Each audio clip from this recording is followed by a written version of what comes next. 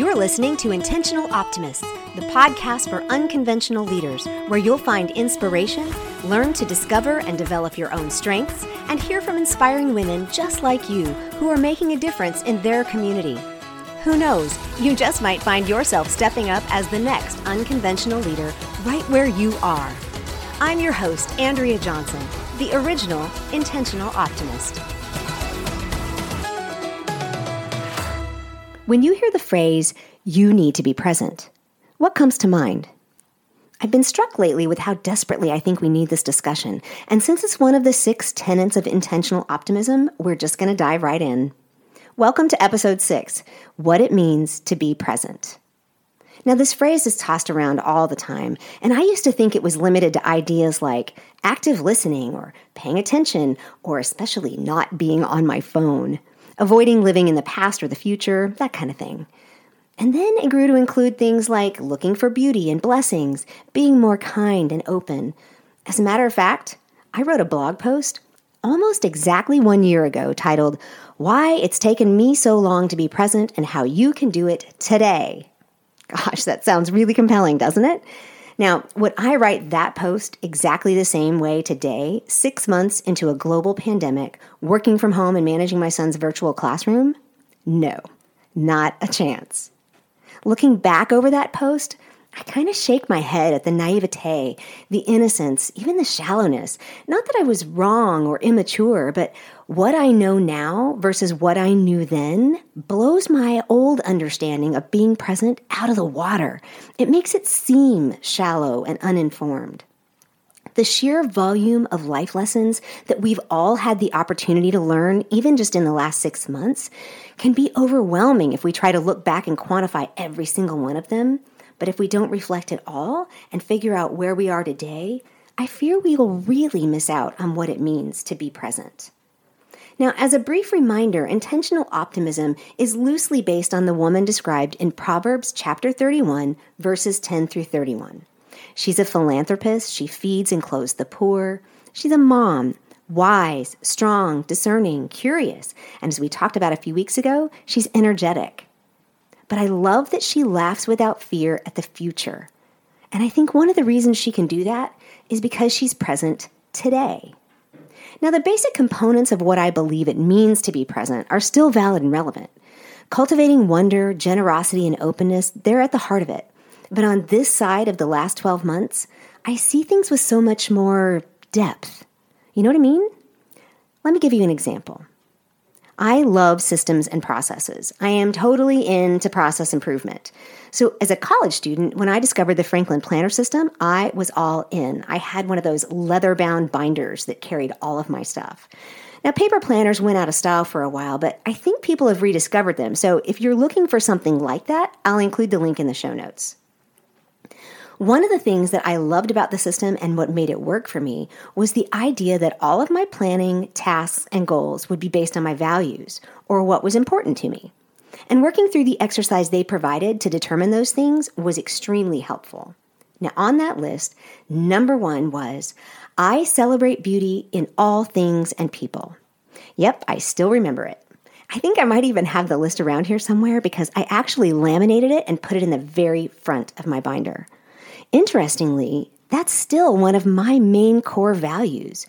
But why, you ask, does that matter? Well, because it's a huge piece of what I think it means to be present.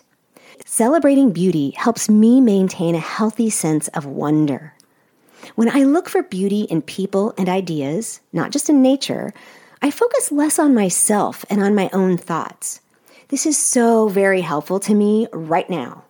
I'm working from home, seeing the same 2 people every single day, all day, and sometimes not even leaving my property for upwards of 6 days at a time.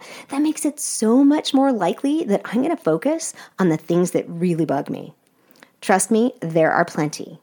Now, add to that figuring out new communication styles for work and for school because we're not there in person, and it's incredibly easy to focus on every single flaw. But when I decide, yep, there's that word again, you're going to hear it a lot from me, to get curious, asking why people think things rather than telling them what I think, working to figure out what different ideas mean rather than just dismissing them if I don't understand, and then celebrating what makes each individual unique, and then celebrating our skills and how we can work together, we're way more likely to be able to get along and be open with each other. If I'm learning anything right now, it's how to be open to interruptions. Holy cow, at any given moment, I might have requests for my attention from any myriad of sources. Learning how to be generous with my time and attention is huge. It doesn't come naturally to me at all. But just recognizing that even though I've done that throughout the day, I still need to ensure that I have a little left in the tank for supper time is a win these days. I've noticed that while I may have interest and bandwidth for new relationships, I sometimes lose patience with how much work it takes to maintain and nurture connection with those I supposedly know really well. How easy is it to just assume those relationships don't need work or will survive the distance of pandemic enforced isolation? My family and friends aren't the only ones who need this. I need connection. I've learned so much in the past year about the value of sharing information. So many women fight each other for what we perceive to be that one spot at the table. Now, if you haven't listened to episode 5, Open Source Leadership, you need to go back and listen. Monique Minnick is a great example of this concept. I like to paint the picture of hiking up a mountain. With one hand, I'm reaching out to someone helping me up, and with the other, I'm reaching out to help whomever is coming up behind me. For too long, we, as women, have allowed the greater narrative in society to define how we support each other. And this really just can't continue any longer. I believe we're in an era of what I like to call arm linking. It's time to walk together, helping each other, mentoring those coming along behind. I want to always be available, ready to share my skills, wisdom, and experience, because these aren't protected or precious commodities. I want to be able to teach others, you, to do the same thing. And it's going to take courage, the willingness to work together on major things and allow a difference of opinion or belief on the minor things. But this is how we get to the place you may not expect being present to land. Being kind and open. Open to what exactly? Well, for starters, feeling all the feels. And there are a whole lot of them coming at us every single day, aren't there? If your life is anything like mine, some of these feelings are really overwhelming. I think the second week of school, I might have cried 8 or 10 times. And it's not just being in the middle of a pandemic. Add in remote working, new communication techniques that I mentioned earlier, requirements for virtual school, and by that I mean bell ringer, hall monitor, class monitor and teaching aide, lunch lady, recess friend, and homework tutor. And these are all, every single one of them, new roles for both me and my husband. And they're happening right now. Sometimes the feelings of overwhelm rise up like a tidal wave, threatening to completely take me under. But there is literally no room to walk away, push down, or deal with them later. They must be addressed now. This is how being kind and open with myself can help. I have to remember that my feelings are like a barometer. They tell me what's going on inside my head, and then I can look at my thoughts and figure out how I need to change my mind in order to process those feelings. Because if I don't process them, they will just keep coming back. I've already had a request for an episode on negative thoughts and how to do self-talk and self-coaching, so we'll address this concept in a little more detail coming up soon. But it's not just me that needs kindness and openness. Others do too, like my husband and my son, my colleagues, church members, friends, the clerk at the grocery store, and that person on the news that I just don't quite understand. Learning to recognize we are all dealing with all the everything and allowing others to feel all those feelings too is imperative. When I step back, remembering that each and every person is created in the image of God, worthy of kindness, grace, respect, and protection, it keeps me open to your thoughts, feelings, and different opinions. I'm learning to take care not to walk into conversations with my mind already made up, especially about other people's motivations. So many times, it's just that we don't yet understand each other, and that is super important.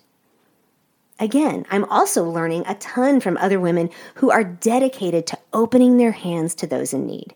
And I have several interviews coming up that will give you great information on this topic. And they are way more expert than me, so I'm going to let them speak. But suffice it to say, I have enough to share. I have time, money, and other resources. And I have to remind myself to embrace an abundance mindset. I want to help you do that as well. So how do we do these things? Well, habits. Yep, there is no way around this one. The habits we practice, the actions we take, those produce our results. James Clear, in his book Atomic Habits, does an amazing job of breaking down how we develop them. This book is literally a revolutionary concept for me, and it changed the way I do everything. It changed how I view my habits, how I decide and then establish new ones, and even how we work to help my son develop healthy habits and life skills for school.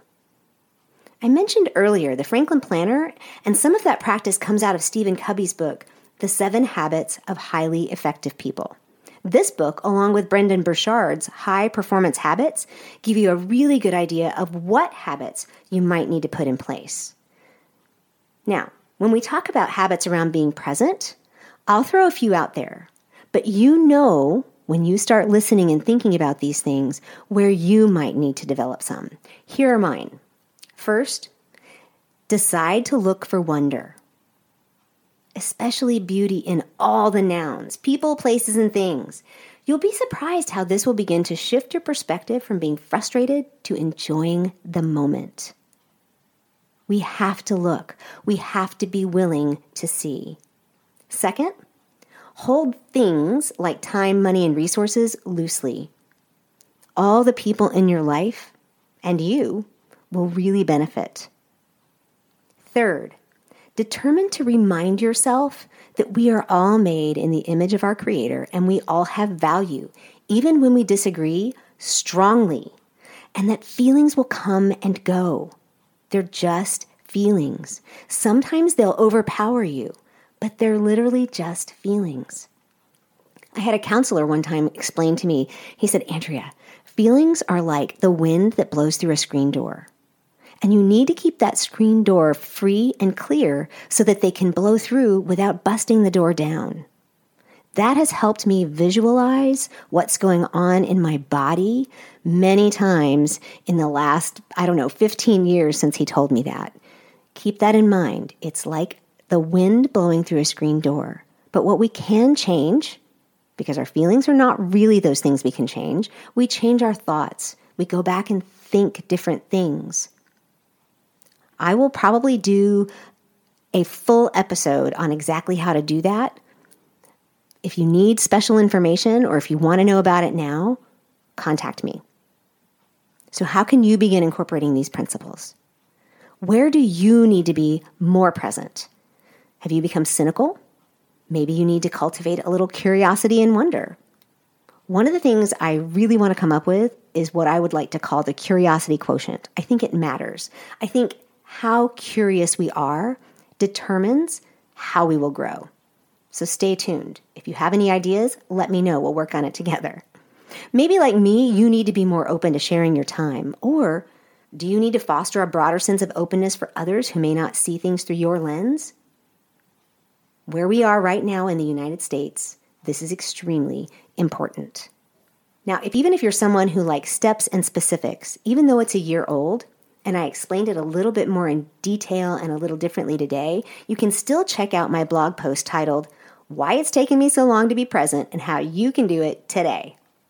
The link will be posted below in the show notes. Don't worry though, we'll take deeper dives into all of this as we go. Now, do you need to develop new habits? Maybe one of those books is a really good place to begin. If you need to look at how to develop the habits, definitely check out James Clear's book. But if you're looking for what habits, and you want to improve your performance, look at the High Performance Habits. But if you need to know some basics on how to be successful, check out Covey.